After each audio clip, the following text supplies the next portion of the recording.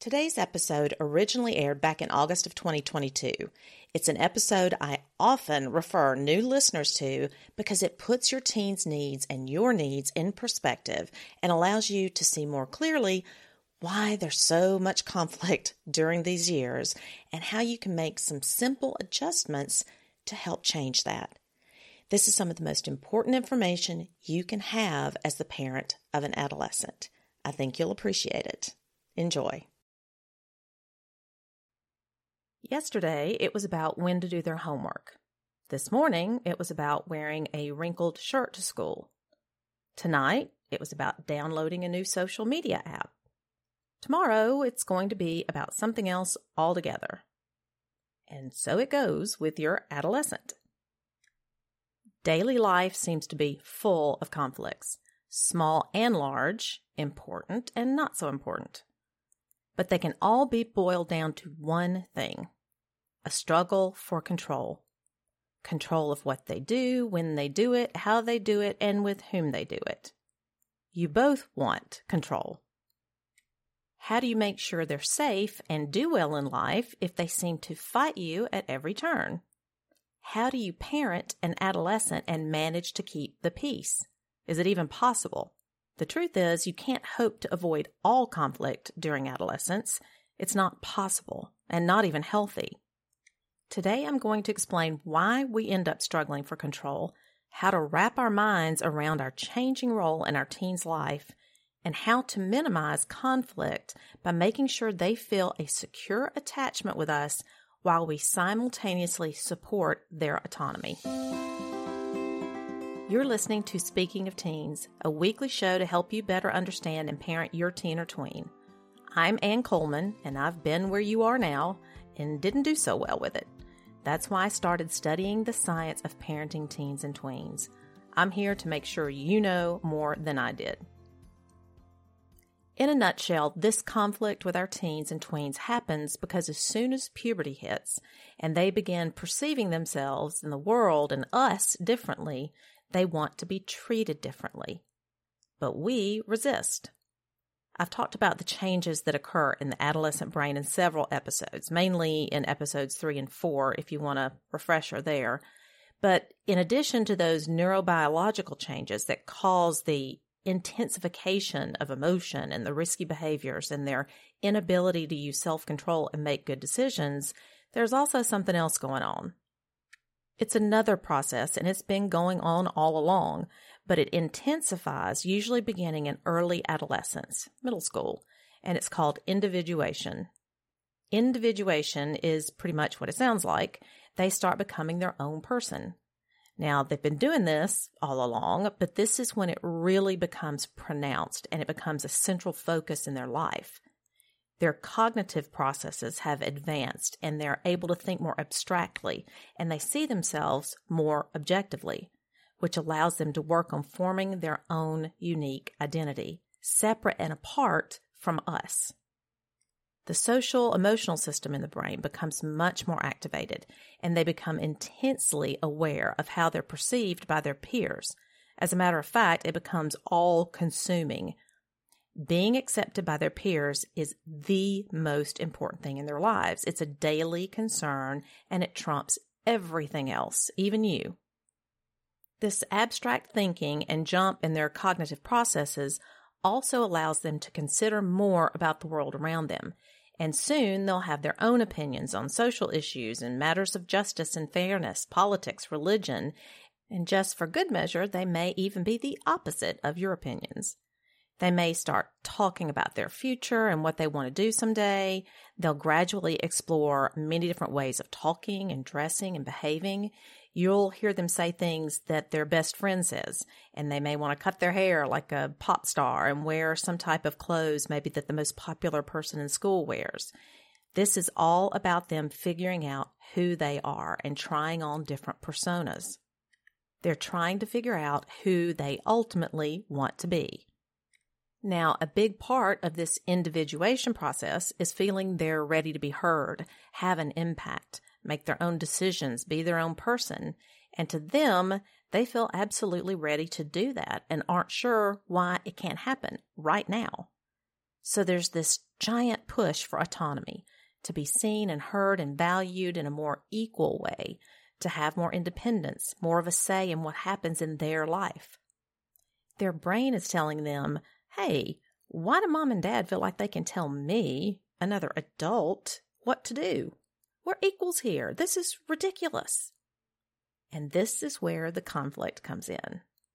Because from your point of view, you've always parented them from the top down. You've had all the knowledge, all the social power, and were there to provide everything from physical warmth and security to companionship and all the rules and the boundaries. And suddenly they start pushing back about everything, big time. You might even see it as being disrespectful of your parental authority or just mean, unloving, selfish. But that's not their intention. They just don't know how to explain what's going on in their brain right now. They can't really fully articulate it. And they're not pushing for autonomy because they don't love you anymore. They're not trying to detach themselves from you. They still want you there. They still need that secure attachment. But now, rather than needing physical closeness and security, they need to feel emotionally secure. And I'll talk about that in just a minute. So from their perspective, you shouldn't be at the top looking down and making all the decisions, holding all the power. And the conflict happens when you don't appreciate that they are learning and growing and figuring things out, that they do need more autonomy, and that you do need to appreciate their perspective and relinquish some of your control. If you're an authoritarian parent, a helicopter parent, a control freak, or just too afraid to relinquish control, there will be major conflict. Unless your kid's just plain scared of you, and then there may not be conflict between you, it will just be inner conflict for the teen. Episodes 1 and 14 deal with these issues if you want to go back. It can be really difficult for some of us to accept this change in the dynamic between us and our kids as they reach this point. But if you want what's best for your teen, you need to adjust. Adolescence is the time to begin shifting your role, not abdicating altogether, but recognizing your child does not feel like a child anymore. They feel like an adult, or what they think an adult feels like, even though you know they're not there yet. They don't want you to completely relinquish all control to them. They don't want you to disappear from their lives, although it can sometimes feel that way.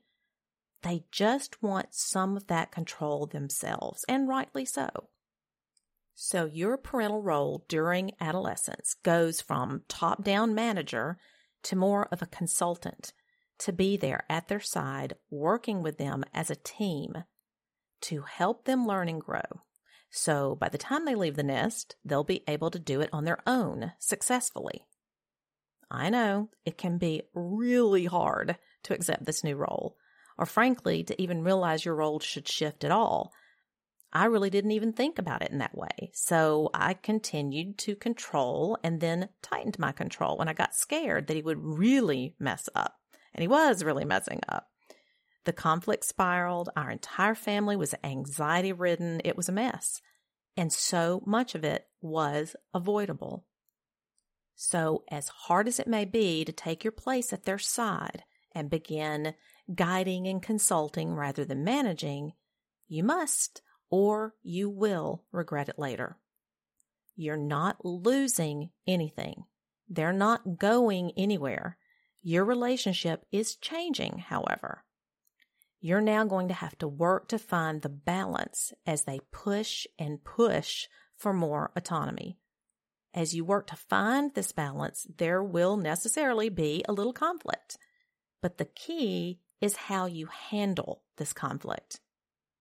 Scores of scientific studies and data tell us that the best way to handle this transition is by supporting your teen's autonomy while maintaining a secure attachment, which is a scientific term, and I'll explain that in a minute. So the first thing you need to do here, as I said a minute ago, is to re-examine your parenting style and abandon any tendencies you have towards authoritarianism, over-controlling, micromanaging, helicoptering, over-parenting, or being too permissive for that matter. If that's been your style up until now, or any of those tendencies, it's not going to be easy, but I promise you can do it, because if I can, anyone can. As I've said before in several episodes, every bit of research we have on parenting style says an authoritative approach is the best for our kids, and especially now during adolescence. Just to refresh your memory, authoritative parenting just describes the general approach of balancing your control with a willingness to listen, empathize, and negotiate rules and consequences. And so this type of parenting allows for your child's autonomy and secure attachment.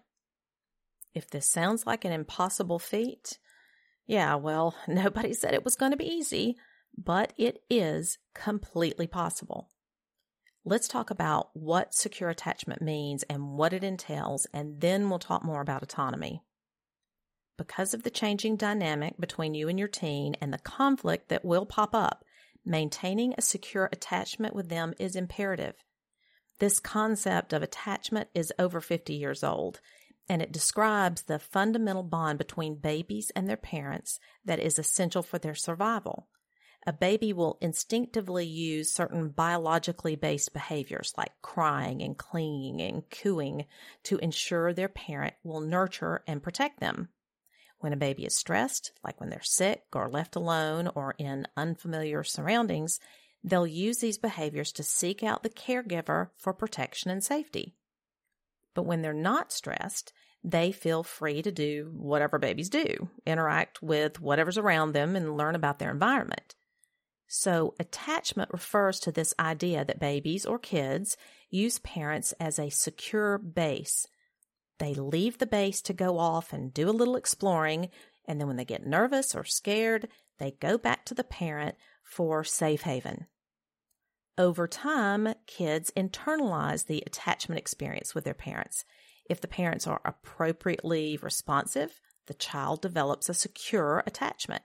They feel worthy of care. They feel they can go off and explore safely and then come back and rely on their caregivers.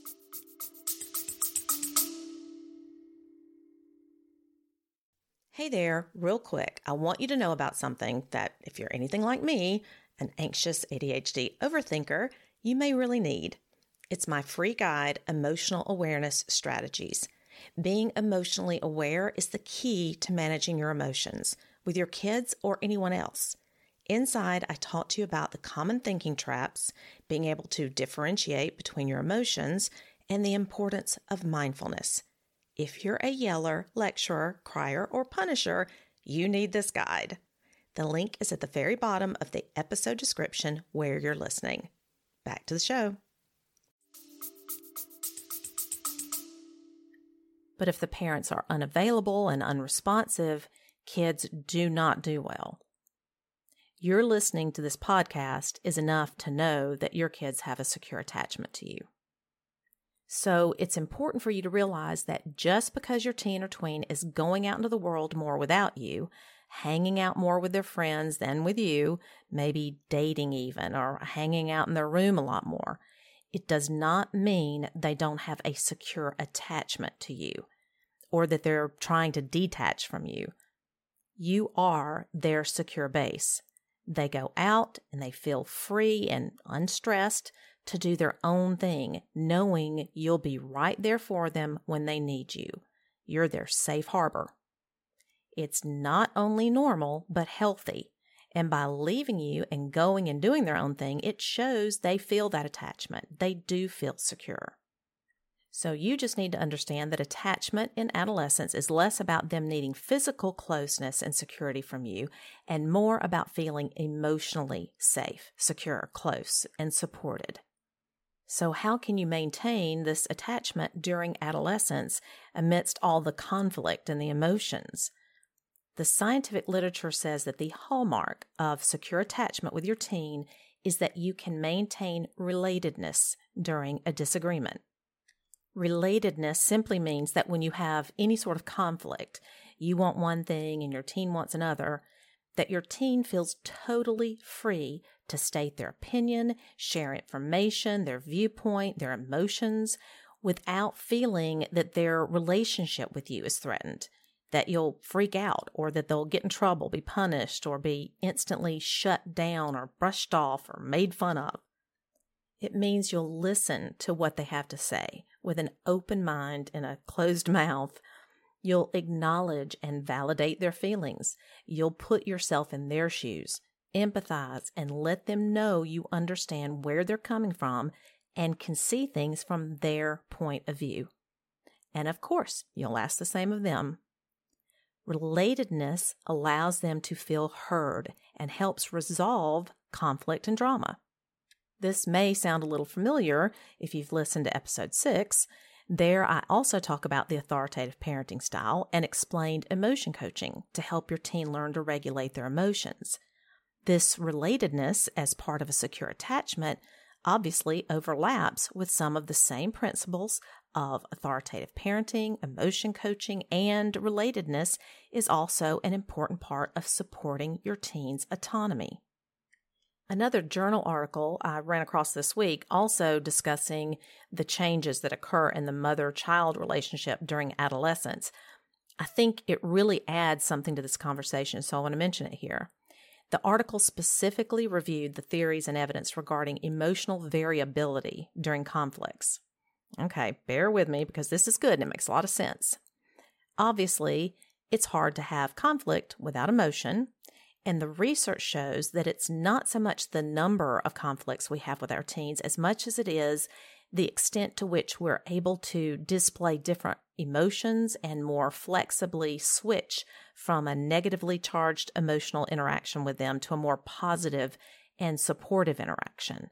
So, for example, if we can be really irritated with each other, express our negative emotions freely, letting the other person know how we feel, express our opinions, just like we said before regarding relatedness, validate, empathize, and then quickly get over it and move on to be able to laugh about it or discuss more positive things fairly quickly.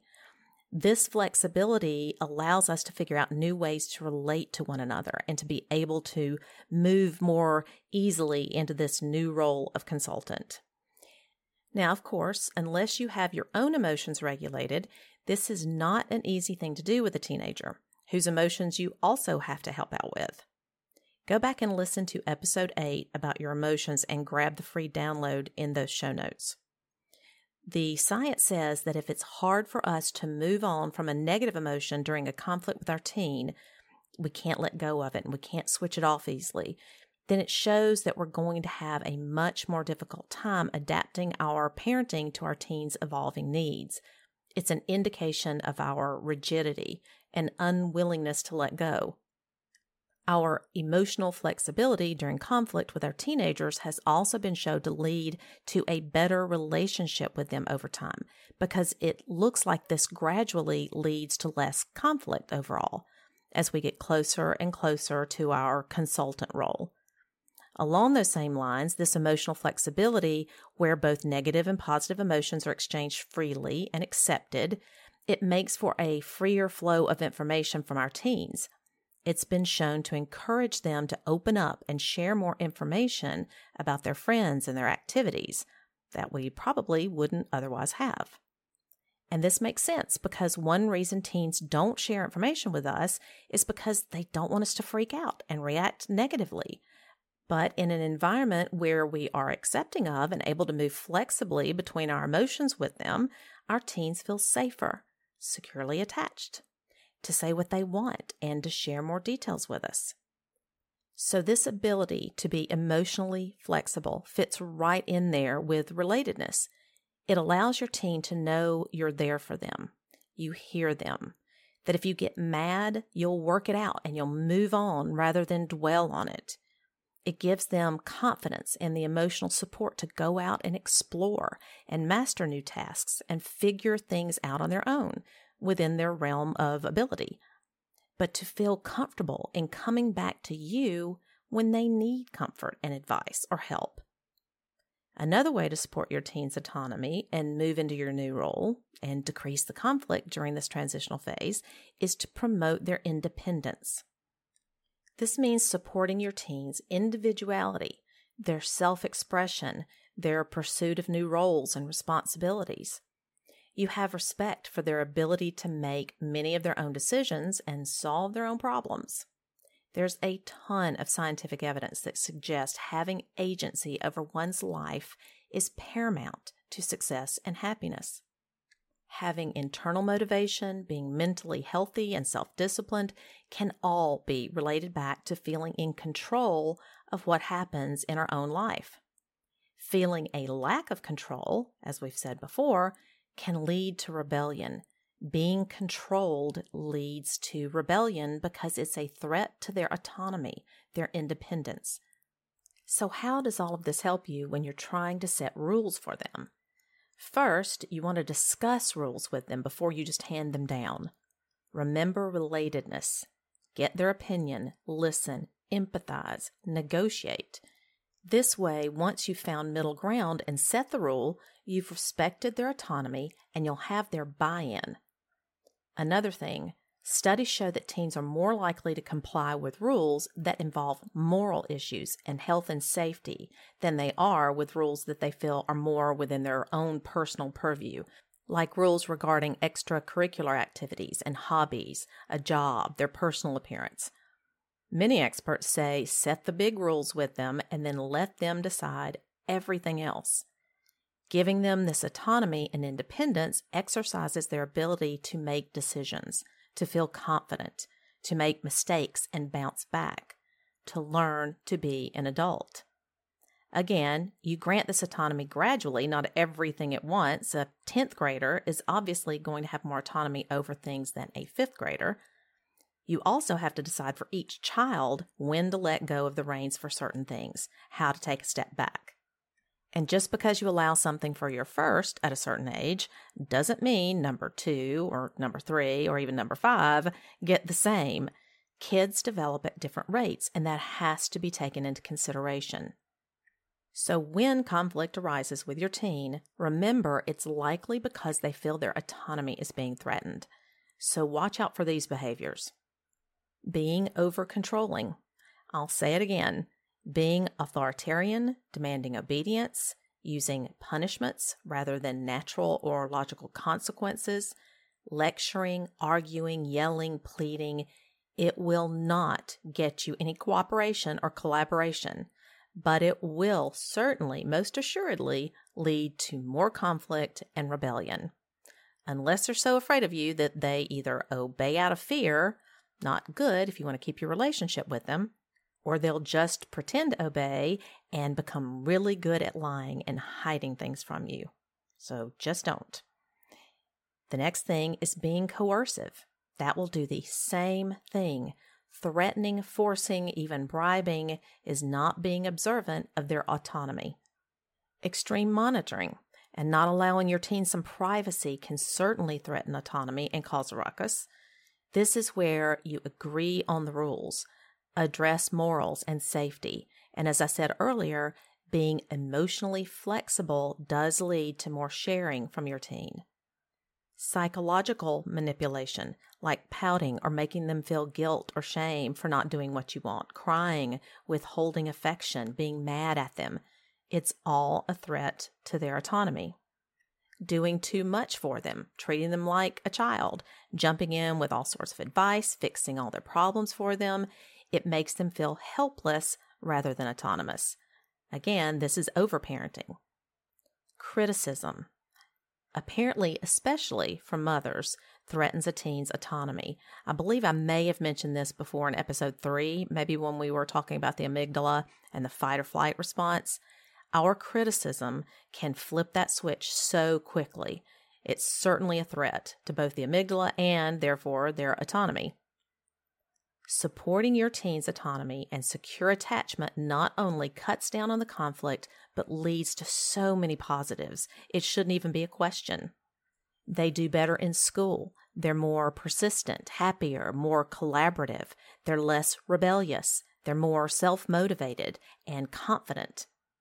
So, to wrap it up, here's what I want you to take away from today's episode. Number 1, Remember that conflict is inevitable, and remind yourself when it happens, it's simply a struggle for autonomy. Number 2, accept your changing role in their lives, from manager to consultant. Learn to relinquish some of that control gradually as they grow. Number 3, know that they still need you. You're still their secure base while they go out and explore and learn to be an adult. Number 4, understand that this push for autonomy is not about you. It's about how they see themselves evolving into their own separate individual. Number 5, be prepared in your support of their autonomy to regulate your own emotions. Be open and listen to their opinions and input. Look at things from their point of view and empathize. Work with them to set rules and consequences and allow them to make personal decisions and even mistakes. And just remember, as hard as all this is, one day you're going to be so glad you took the time to learn these things and implement them with your kids. When they're 25 years old and they're happy and they're healthy, and say, "Thank you, Mom. Thank you for helping me be who I am today." Speaking of Teens is the official podcast of Neurogility.com, an organization I started to educate moms and adolescents about emotional intelligence. Go to neurogility.com/herewego to find all of our free parenting guides and ebooks to help you learn more about your teen and how to parent them in a way that increases their emotional well-being and keeps them safe and limits the drama. You can go to neurogility.com/15 for today's episode show notes and the transcript. Thank you for listening today. I really enjoy making this podcast for you, and I hope you find it helpful in some way. Be sure to share it with a friend if you do. My email address is in the description if you'd like to reach out, and I'll see you right here again next week. Now, take a break. Go make yourself a smoothie or something. That's what I'm going to do. I should really start making those things and freezing them in advance. Okay, so yeah, gotta go.